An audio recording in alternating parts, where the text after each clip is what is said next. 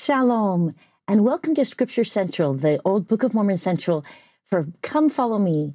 I'm Lynne Hilton Wilson, and we've got the 4 last books of Paul's prison letters today.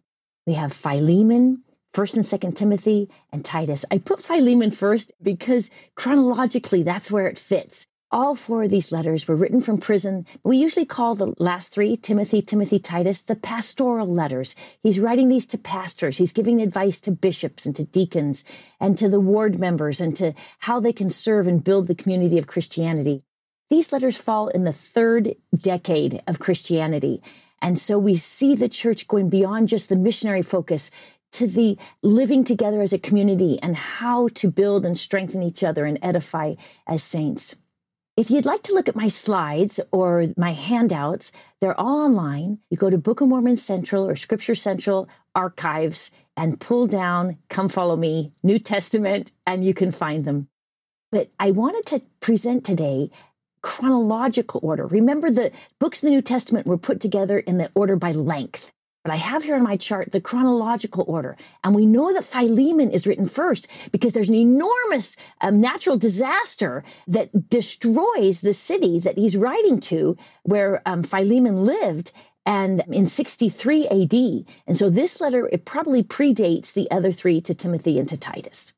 As far as figuring out where historically these pastoral letters fit in these prison epistles, just go back to the book of Acts, chapter 28.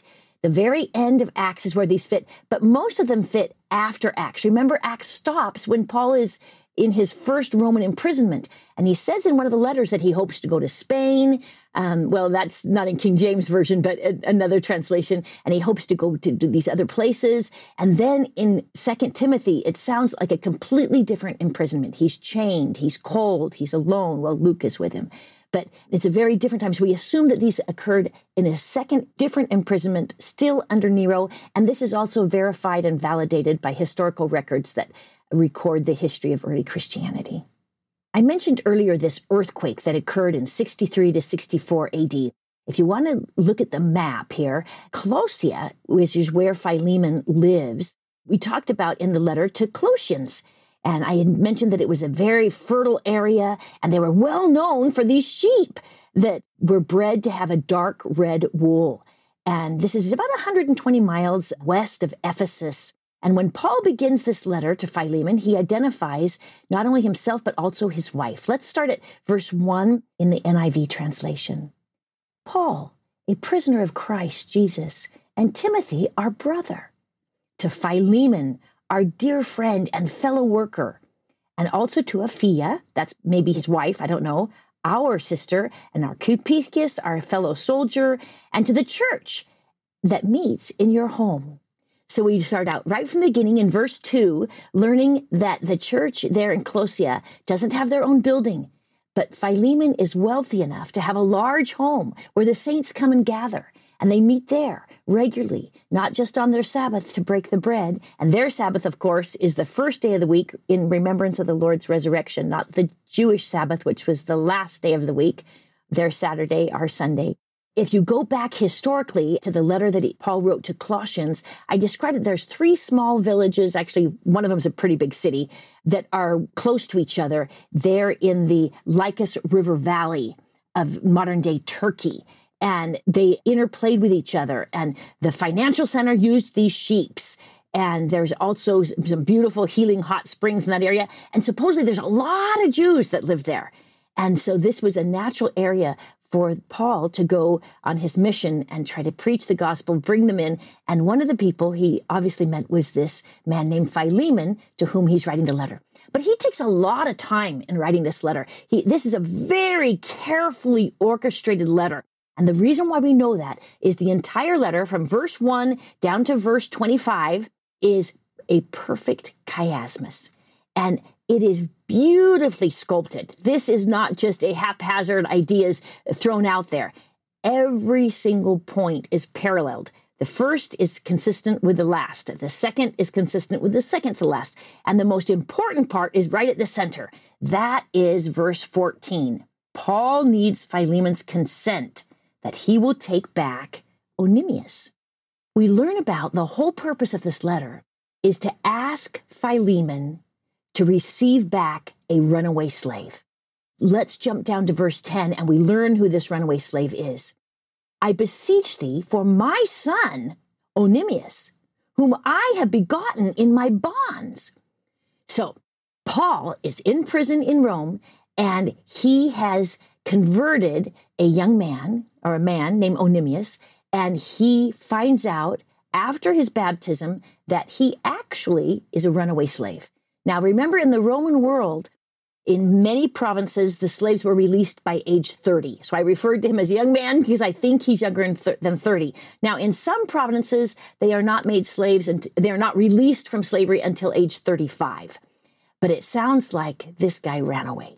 And he ran away clear from Turkey all the way over to Rome. And he's there in Rome when Paul meets him and converts him to the gospel. And somehow we're told that Paul is able to not only bring him to the gospel, but finds out that he is a runaway slave from one of Paul's friends when Paul was serving in the gospel. Now, he never had visited Colossia, but he had been to that region and he knew many of the people in that region. And so he says, Philemon, you won't believe it. Coincidence has put us together again. And I know you love me. I love you. In fact, I converted you to the gospel. All of your understanding of the gospel and your ability to serve is due to me. So would you do a favor for me? And I've got to obey the law. I've got to return this runaway slave to you, but I want you to receive him as if he were a brother. That's the purpose of the letter. I want to return this runaway slave. Well, this is quite surprising, but let's go through the letter before we're shocked to say, what is an apostle doing returning a runaway slave? Verse 15 to 16 in the NIV reads, perhaps the reason he was separated from you for a time. So he's saying, Philemon, maybe this runaway slave left you for a time, that you might have him back forever, no longer as a slave, but better than a slave, as a dear brother. He is very dear to me and even dearer to you. Both of us, a fellow man, as a brother in the Lord. He's saying, he's not a servant and a slave. He's a child of God. Can you receive him back as a child of God? I'm going to obey the law. I'm going to return him. But I don't want you to receive him as someone that you will order around and disrespect and beat. I want you to receive him as a member of the gospel of Jesus Christ. Continuing on in 18 and 19, again in the NIV.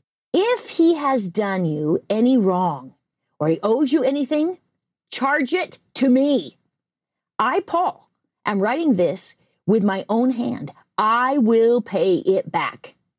But not to mention that you owe me your very self. That's just so funny. So he says, I want you to treat him nicely. I want you to be kind to him. And if this has caused you any money because he's been gone, I will pay personally. But just don't forget, you owe me your eternal life because I brought you the gospel of Jesus Christ. He's sort of going back and forth. It's sort of a manipulation kind of a conversation, but it's just fascinating to see the interesting balance between obeying the law and living as a Christian should. Verse 22 continues on in the NIV. Prepare a guest room for me because I hope to be restored, meaning he'll get out of prison. In answer to your prayers, I will come and visit you. So he's saying, I'm going to send back your slave, but then I'm going to come check up on you. So make sure you are prepared for me to come because you don't know when I'm coming. I don't know when I'm coming. I hope to be let free, but I want you to be kind. This goes back to the message that I taught at the Last Supper in my lectures on John chapter 13 and 14. That why does Jesus act as a slave? Why does John the Baptist say, I'm not even worthy to be a slave? Why does John the Baptist teach slaves to obey their masters? Why does Christ give parables of slavery? Why does this happen? Because Jesus is turning their entire socioeconomic culture upside down. Instead of getting rid of slavery, Jesus is teaching masters how to serve. Do you remember from his Last Supper? What I do, thou knowest not now, but thou shalt know hereafter. And back early in his gospel, while Christ is preaching, repeatedly he says phrases like this one in Luke 22:27. This is the RSV translation. I am among you as one who serves. There's a very interesting relationship between the slaves and disciples. Remember, they are not able to wash feet, but a disciple is to do everything that for their master that a slave would do. And Paul is going back to that same idea. We need to all be servants to our Lord. And we also need to all be servants to our God. And let's get rid of this slavery mentality and just serve one another joyfully. Very interesting letter. I love the book of Philemon. But let's move on now to the 3 pastoral letters. These are written to teach and train up young leaders. Because both Timothy and Titus are bishops, I think both of them are like something like our stake presidents or our area authorities. They're people who are training up leaders. And so Paul, as an apostle, is writing to them, teaching them how to be better leaders. If we want to get more historical background on 1 Timothy, we are given a lot of information about him on Paul's second mission. In Acts chapter 16 and 1 Timothy 1 and 2 Timothy 1, we learn that this is that young convert of Paul when he was serving in Lystra. We also know that Timothy is mentioned in 9 epistles, and he is the co-author of 5 of these epistles. And if we want to know more about Titus, he was present with Paul at the Jerusalem Council. Do you remember after the first mission and before Paul's second mission in Acts chapter 15, verses 2 to 22, at that Jerusalem Council, Titus is there, and Titus is told that he doesn't have to be circumcised. Titus is probably with Paul there in prison in AD 66 to 67. It's the very end of his life. And we hear about him in 2 Corinthians chapter 2, as well as Galatians chapter 2, 2 epistles he's mentioned. And as we go back to the chronological order, 1 Timothy comes probably sometime between 61 and 64. And then the next pastoral letter, chronologically, is Titus. Now, remember, the Timothys are together and then Titus because of the length of the books, the sizes of the book. But chronologically, it goes 1 Timothy, Titus, and then 2 Timothy. So that's how I'm presenting it here today. Our 4 letters in chronological order. So let's start with 1 Timothy outline. It's easy. The first half is all about practical instructions, and the second half is about practical instructions, and he divides them by 3 beautiful hymns. He always starts out with his introduction and his charge to Timothy, and then he ends with his charge to the rich and to Timothy again. But I just want to remind you who Timothy was. We know his mother and his grandmother. This is wonderful. He's a Greek convert. They live out in the diaspora. His mom and his grandma are both Jewish, but both women had married Gentiles. And so they're raising Timothy together as a good Jewish young man. He knows the scriptures from his youth, is what we're told in 2 Timothy. And we also know that he had great faith.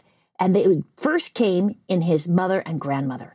And his sensitivity to the gospel comes from this upbringing, this sensitive mom and grandma.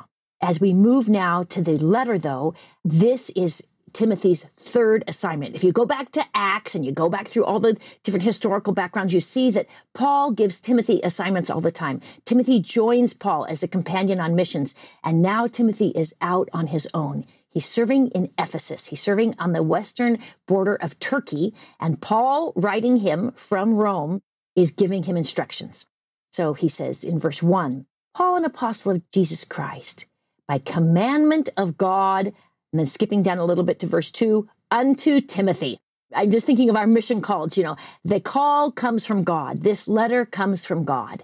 Timothy is receiving a calling from God. And he continues on, my own son in the faith. So Paul has embraced him as not just a junior companion, but as a son. He loves him dearly. Grace and mercy and peace from God our Father and Jesus Christ our Lord.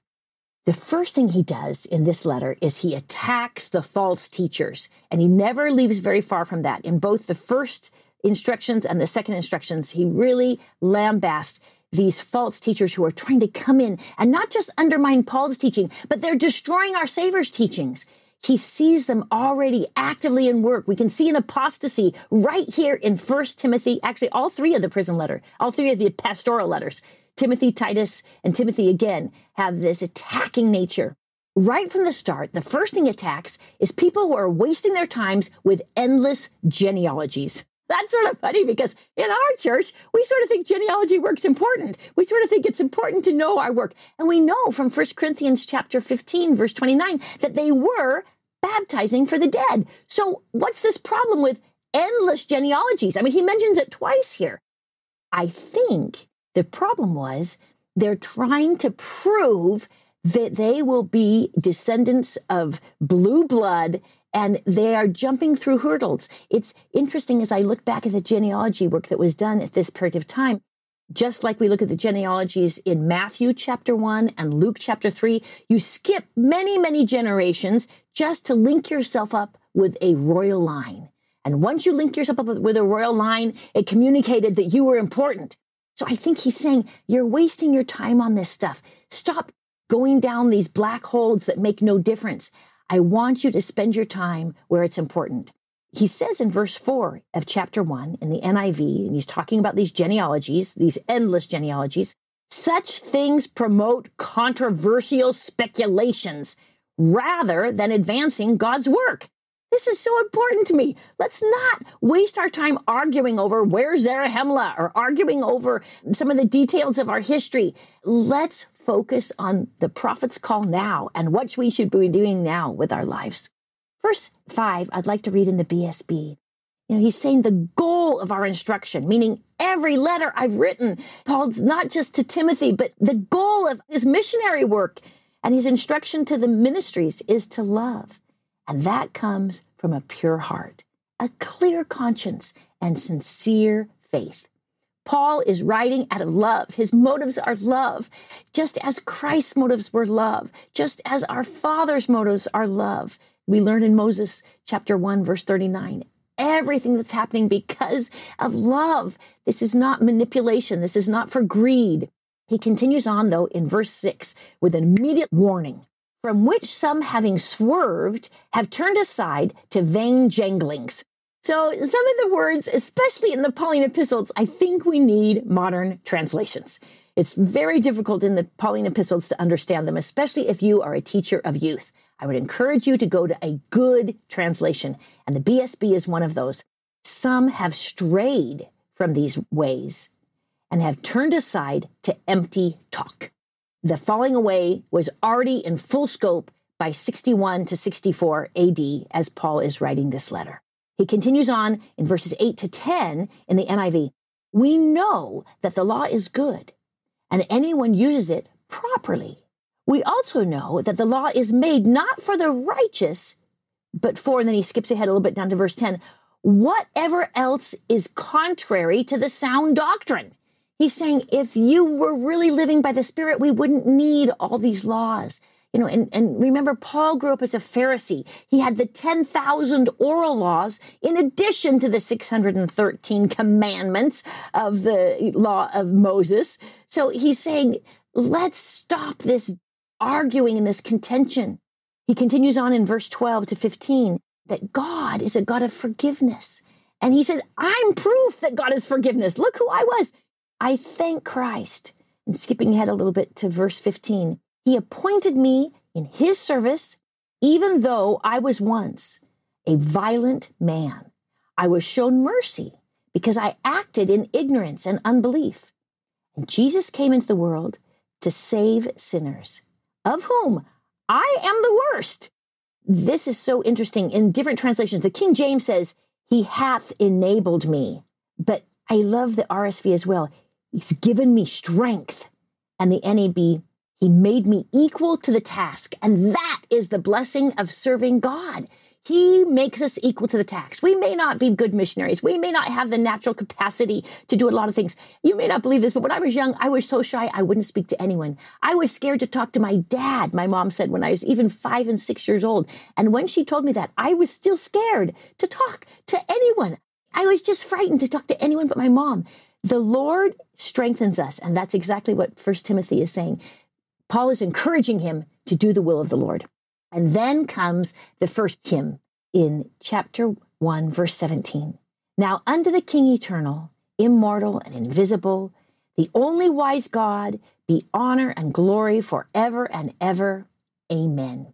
Now the King James uses this word invisible God, but other translations change that to an unseen God, which I think is interesting. We walk by faith because we don't see him. So in this context, the antonym of faith is sight. We often say the antonym of faith is fear, But here, the unseen, so we're walking by faith.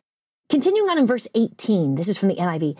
Timothy, my son, I'm giving you this command in keeping with the prophecies once made about you. I know you're supposed to be a great leader. So even if you don't feel capable of doing this, I know the Lord will magnify you. I know he will strengthen you. He continues on in verse 18, so that by recalling them, you may fight the battle well. Remember back to these prophecies. You were given them. Remember back to these promises. He continues on with directions on how to pray. This is now chapter 2, verses 1 through 8.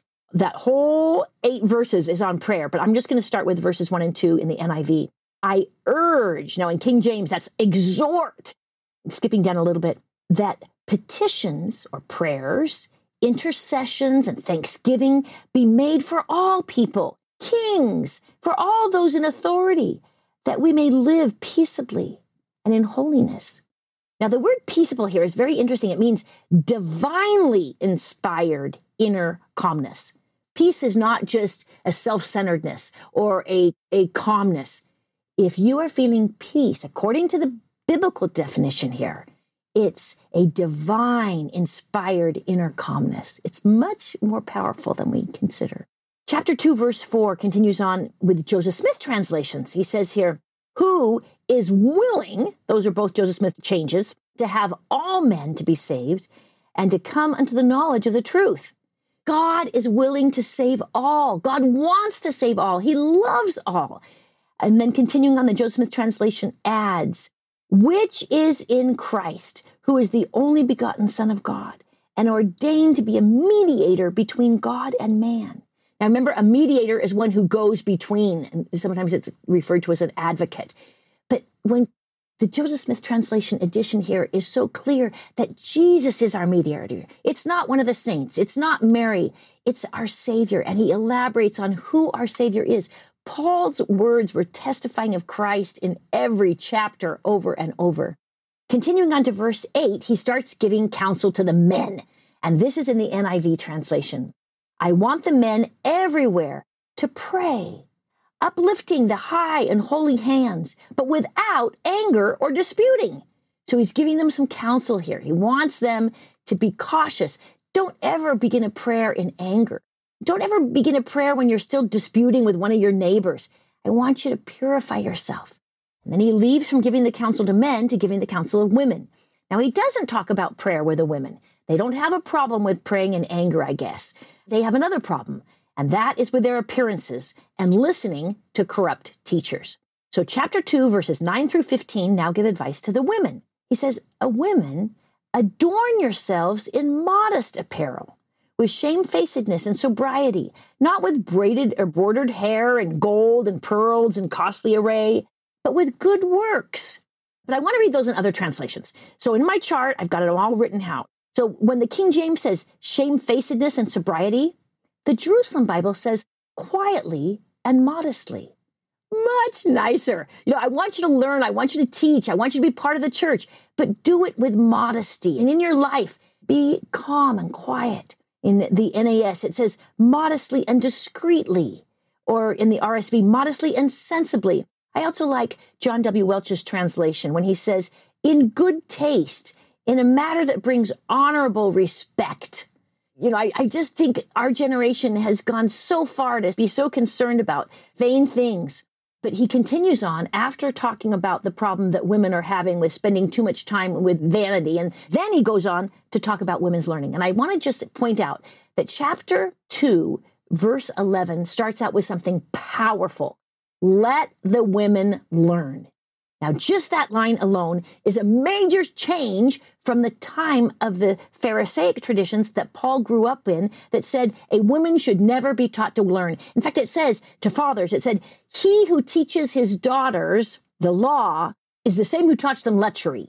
And then another rabbi answers back and says, don't ever teach your daughters the law. You'll only have trouble with the rest of your life. So women were not allowed to learn. Most women in the Judaic Pharisaic tradition were to be kept illiterate. But in the Greco-Roman tradition, many women were literate. So now he's preaching the gospel to an area where there are Gentile and Jewish converts. And he says, let the women learn. In Christianity, we want women to learn, but there are parameters to that learning. And then he goes on to some very difficult verses, and I'd like to go into detail with them. In King James, it says, let the women learn in silence with all subjection. In the Jerusalem Bible, let them learn in quietness with full submission.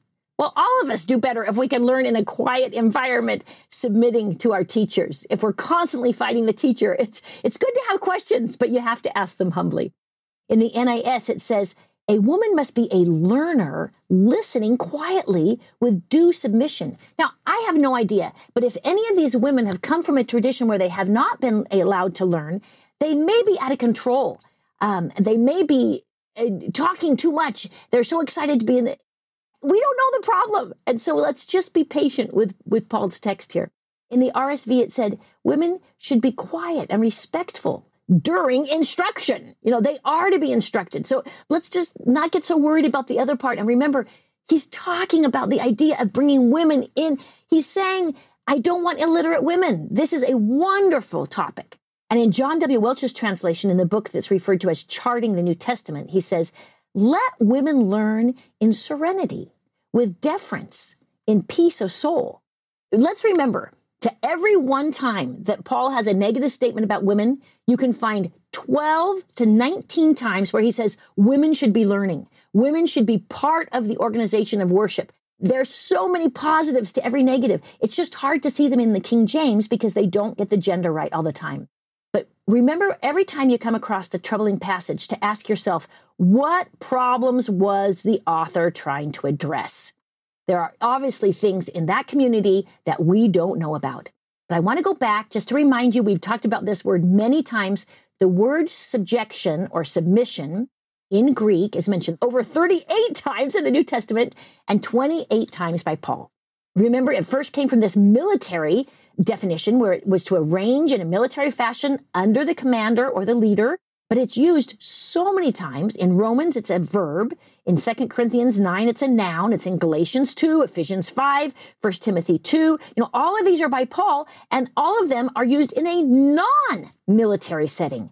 That means submission in a voluntary attitude, giving in, cooperating, assuming responsibility, carrying a burden. So he's saying, women, I want you to learn in a cooperative manner. We want to build the kingdom of God. We want you to learn so that we can each help each other. And we want you to do this voluntarily, giving in and carrying a burden. We want you to carry the same burden of learning the gospel of Jesus Christ as the fellow brethren. We need you to help carry the message.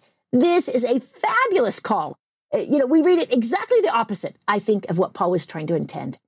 I just want to give you a few other examples of why it's hard to know the positive mentions by Paul, even in this letter. 1 Timothy chapter 6, it says in King James, if any man teach otherwise, well, that word man means male or female. It means if anyone is teaching otherwise, we withdraw from them, which means he was having women teach. We know women were being taught and listening because of these other statements. 2 Timothy chapter 2, verse 2, it reads, these things that thou hast heard of me among many witnesses, the same commit thou to faithful men.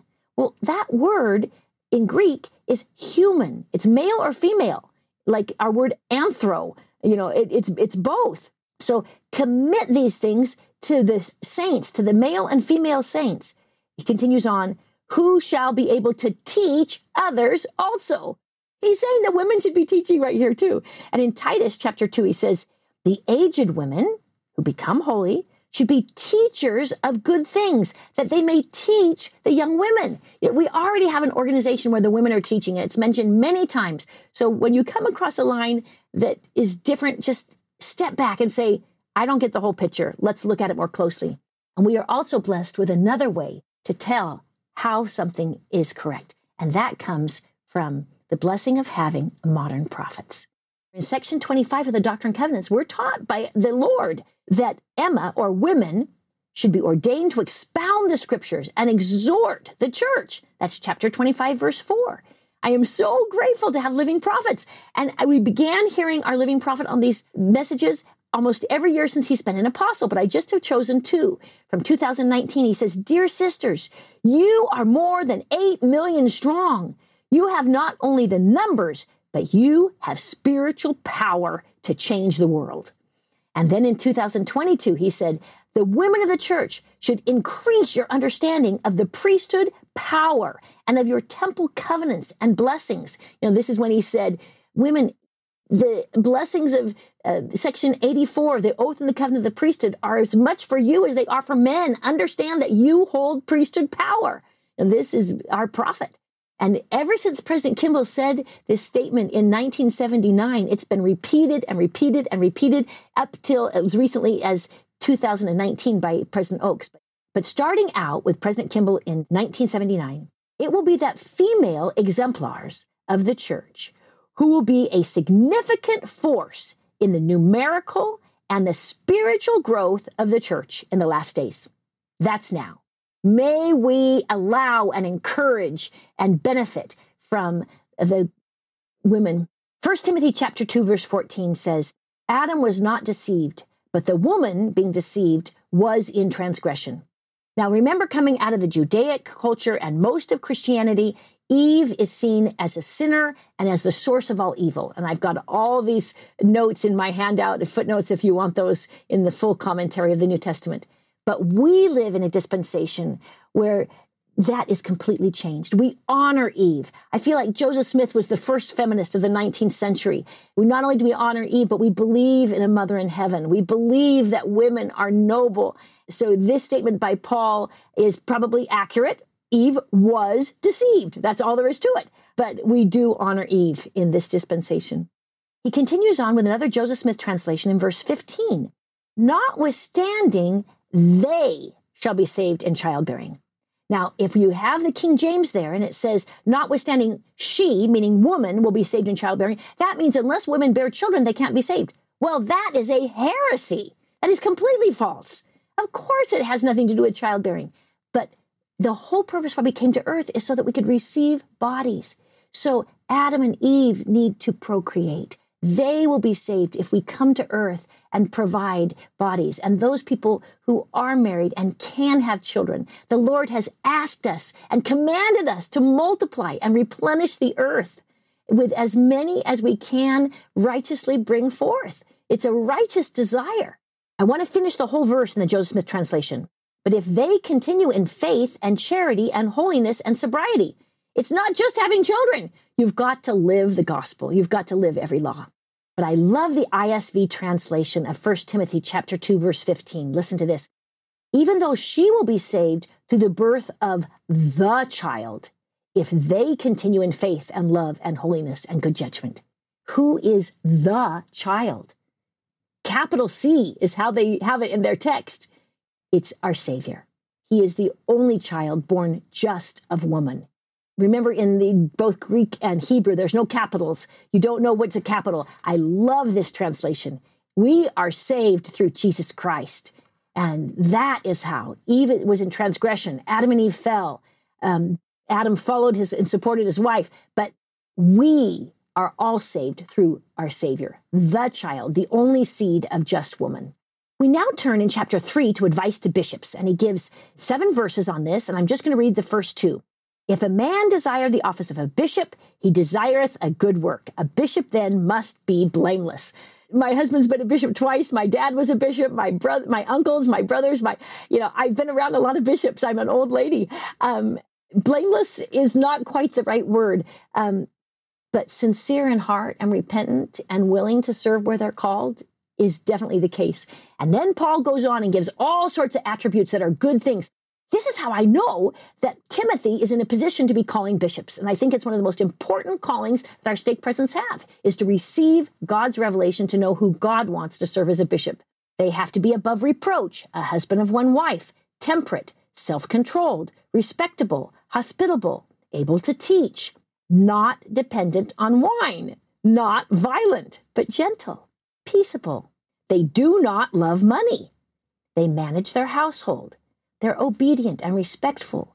Their children are obedient and respectful as well, with reverence. They are not a recent convert. They're not prideful. They have a good reputation with outsiders, and they don't fall into disgrace.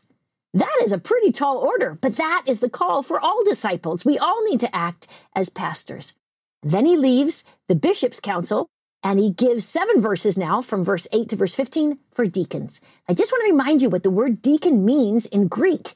It means a servant, a waiter. It's anyone who performs any service or administration. So they have it in the female form in the New Testament as someone who is waiting on God and who's serving God, and they have it in the male form in the New Testament. So in the Restoration, we just hold it as one who holds the priesthood, who serves, and actually the president of the deacon's quorum has keys of the priesthood. But in the New Testament is anyone who serves and waits on God and blesses the church. So they have it in both the male and female in the New Testament. He says in verse 8 in the BSB translation, deacons likewise must be dignified, not double-tongued or given to much wine or greedy for money.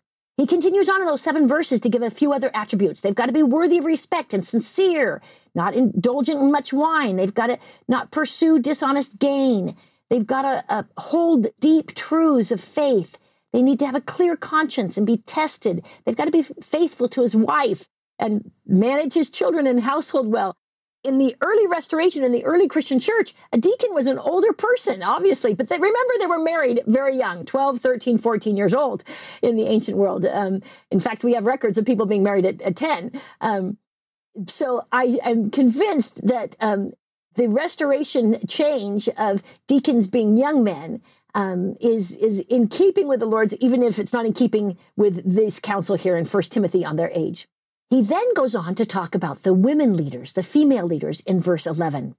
In the same way, the women are to be worthy of respect, not malicious talkers, that means gossips if you read it in another translation, but temperate and trustworthy in everything. You know, this is exactly, he gives several verses now on direction to the female leaders as he did to the male leaders. And then we begin the second half of the letter in chapter 4. And he corrects these false teachings. He says in verse 1 in the NIV, the Spirit clearly says that in latter times, some will abandon the faith and follow deceiving spirits. And then in verse 2, he calls them hypocritical liars in the NIV translation. The apostasy is not only prophesied of, but it says it's happening now in some of these letters as well. Verse 3 reads in the BSB translation, they will prohibit marriage. They will require abstinence from certain foods that God has created. He said, this is wrong. Marriage is ordained of God. Verse 8, continuing on in the NIV, for physical training is of some value, but godliness has value for all things. I often used to measure how much time I spent exercising to how much time I spent in the scriptures. And now I spend way more time in the scriptures than I do exercising. I have to beef up my exercising. But I'm just touched by the fact that he's saying, you know, we live in a world at this time where the physique was so important and mastering your body was so important. Well, I see that in our world in some cultures too. But let's make sure that we train our spirits even more so. We spend more time in the scriptures. When we arise and our mind is fresh, let's dive into our scriptures. 1 Timothy 4, verse 12, be thou an example of the believers. And then he gives specific counsel. By your words, do people know you're a disciple? Now, it says in King James, in conversation, but that means in your conduct. It's different than in the words. It's grander. By everything you do, can people tell you're a believer? In charity, in spirit, in faith, in purity. Now, I hope that people understand that I am a disciple of Jesus Christ just by the way I act. Moving on now to 1 Timothy chapter 4, verse 14. Neglect not the gift that is in thee, which was given thee by prophecy and by the laying on of hands. Now, this is interesting because it happens multiple times in Paul's letters. He refers to gifts as callings. Callings are our gifts. So is he referring to missionary work? Is he referring to a spiritual gift? Is he referring to his temple blessings, perhaps washings and anointings and endowment? We know that they were part of the New Testament era of the saints. We don't know. Paul next moves on to a huge section for the elderly and the widows. chapter 5, verses 1 through 16. He spends 16 verses on saying, I want you to care for the older people. All about this sensitivity to those who need more care. And then moving on, he goes back to Paul's missionary calling of some sort. And in verse 22, it reads in the NIV, do not be hasty in the laying on of hands. Now, he's already talked to him about calling bishops, about ordaining elders, maybe setting apart the saints, and maybe specific missionary calls, but he's saying, don't do it hastily. Make sure you're taking time. Make sure you're getting revelation. And he mentions this repeatedly. 1 Timothy 4 and Acts chapter 6, he's saying, we want you to call people by revelation, not because of convenience. Oh, it's time to fill 20 callings. Let's just get out a list and write them out. No, don't be hasty. Use God. Those of you who are in leadership positions, please spend time on your knees. Seek prophecy and revelations. Don't just counsel with your counselors. Counsel with divine revelation. Chapter 5, verse 23 in the BSB reads, stop drinking only water and use a little wine instead because of your stomach and your frequent ailments.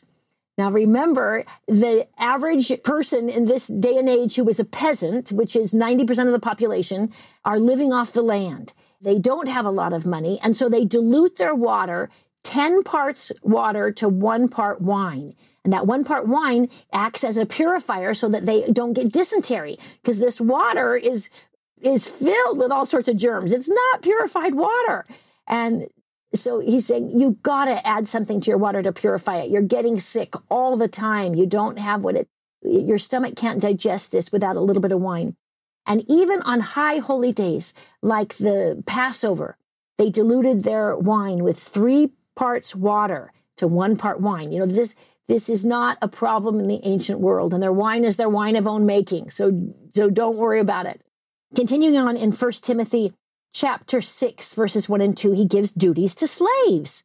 All who are made under the yoke of slavery should consider their masters worthy of full respect, so that God's name and our teachings may not be slandered. Now, that's the NIV translation, but I want you to go back to Philemon and the things I taught there.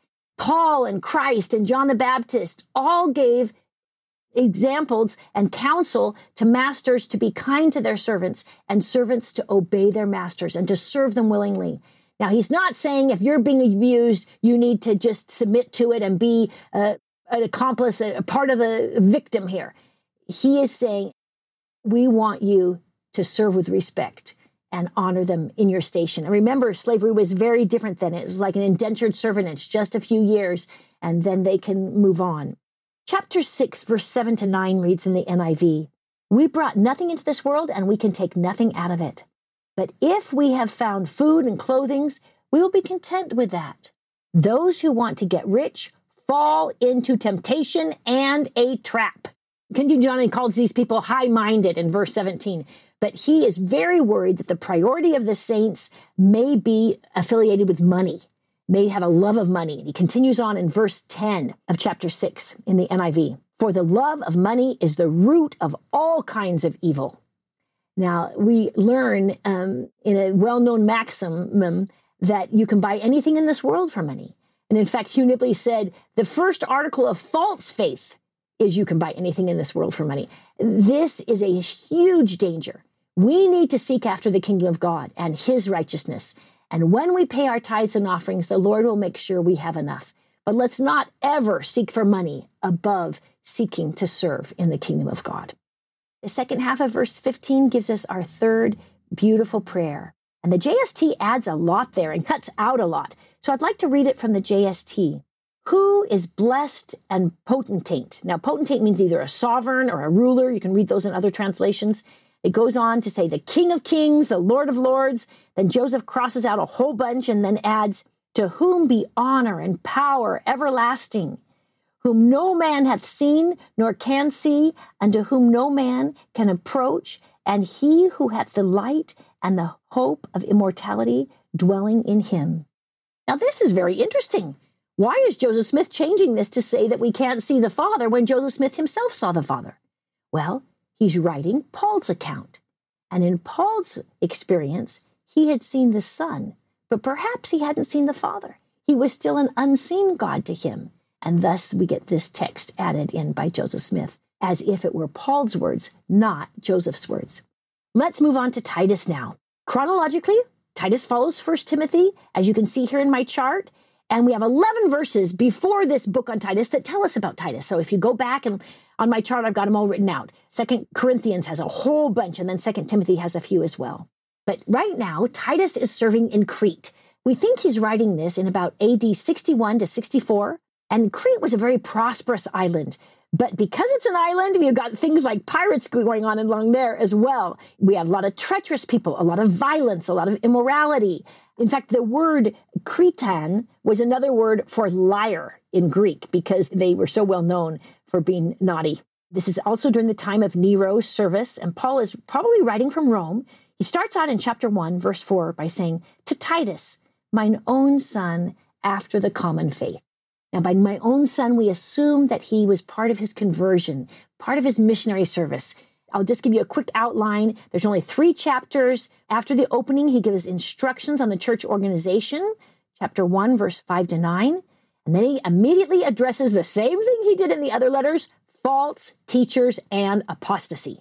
Chapter 2 gives another household code, just like we found earlier in Colossians and we see later in Peter. And then chapter 2 finishes up with what Christ has done. And then he concludes in the last few verses of chapter 3. So let's start out in 1 Titus chapter 1. He's asking, after his little introduction, starting in verse 5, in the NIV, he says, I want you to put things in order. And then I skip down to verse 10 and 11, also in the NIV.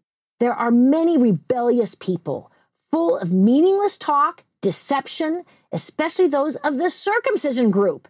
They must be silenced.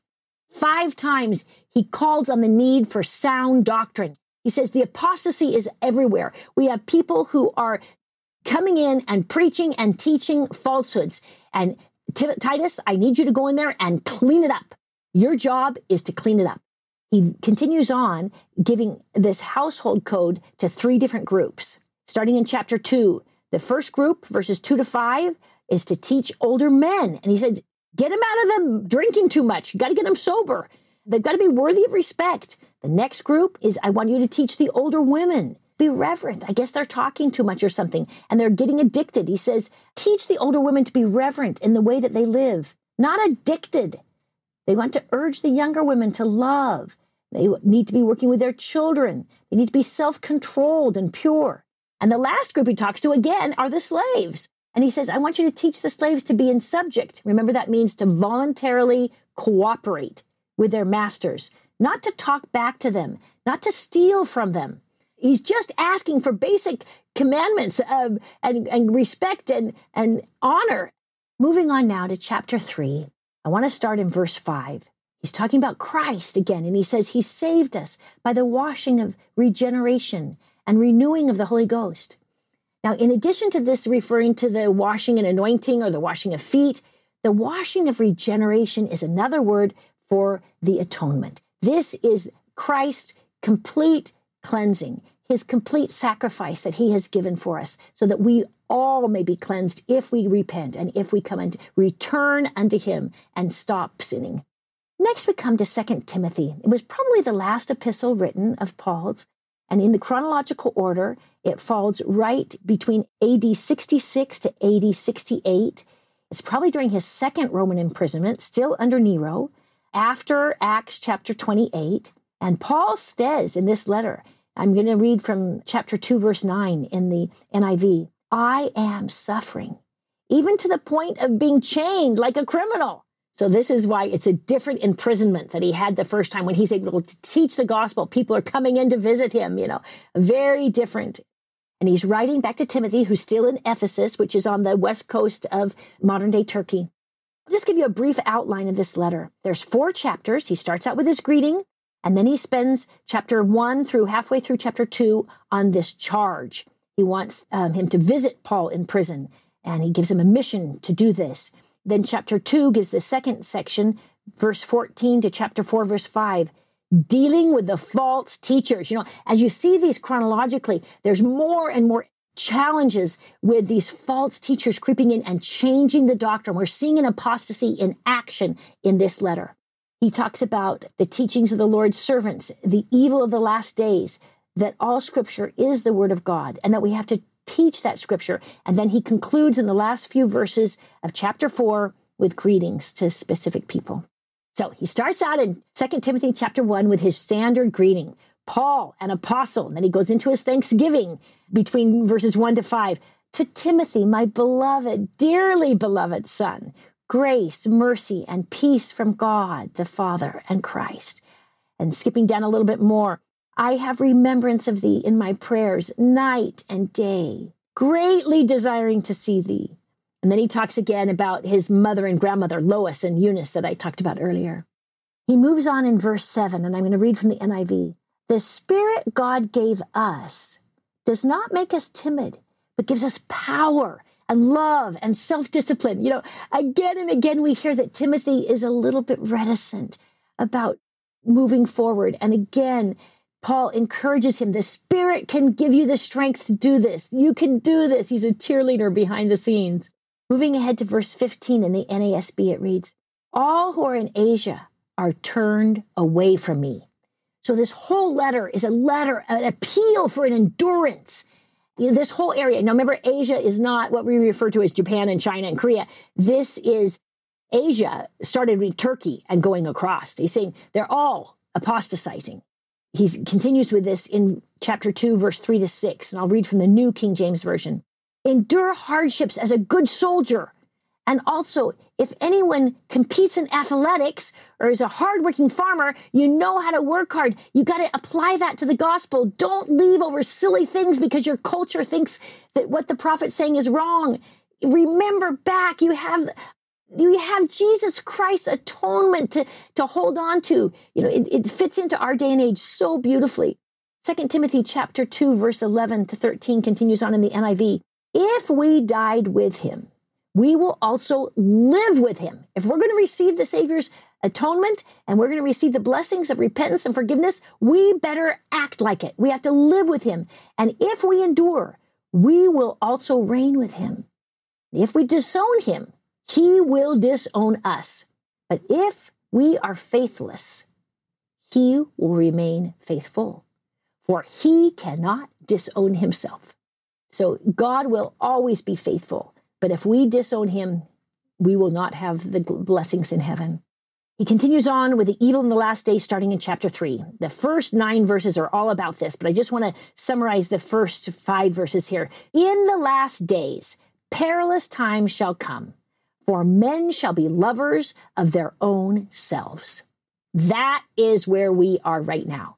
Continuing on a little bit further ahead, they're covetous, having a form of godliness, but denying the power. Remember that word power is used generally for all of God's priesthoods, all of the power of the Spirit thereof. From such turn away, and let us go there today. Stop being so self-centered and self-focused and focus on others and on serving God. Chapter 2, verse 3, now in verse 15, goes back to those beautiful verses that I mentioned earlier, that Timothy, as a child, thou hast known the Holy Scriptures, which are to make thee wise unto salvation through faith, which is in Christ Jesus. May we teach the Scriptures to children. May we find translations that they can understand. May our breakfast tables and our dinner tables be filled with scriptural understanding. Connect daily scripture study with your family. Connect your family vacations with church history things. Teach the scriptures. We, as Nephi said, we talk of Christ, we teach of Christ, so our children may know to what source to look. It's not so they'll know the stories. It's so that they can come unto Christ. What source to look for a remission of their sins?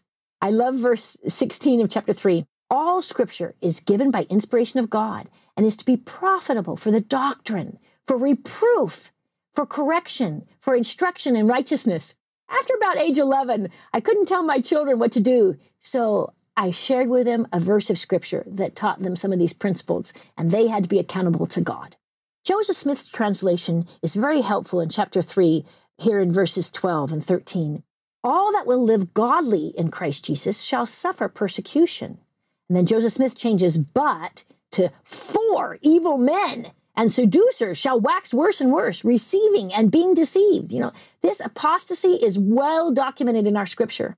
And 2 Timothy ends with this call in chapter 4, verse 9 and 11 and 13 and 21, with letting us know how hard it is for Paul right now in prison, how miserably cold he was and hungry.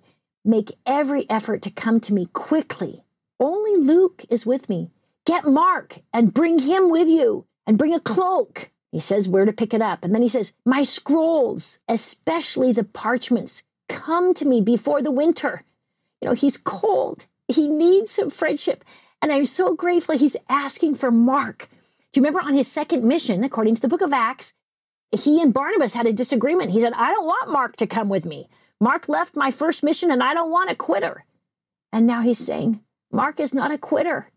Mark has endured. I want Mark beside me. I want Mark to be one of my disciples. This is such a beautiful way to end the New Testament letters chronologically by Paul. He's asking the saints to join together and to support their leaders. May we do the same, I pray, in the name of Jesus Christ. Amen.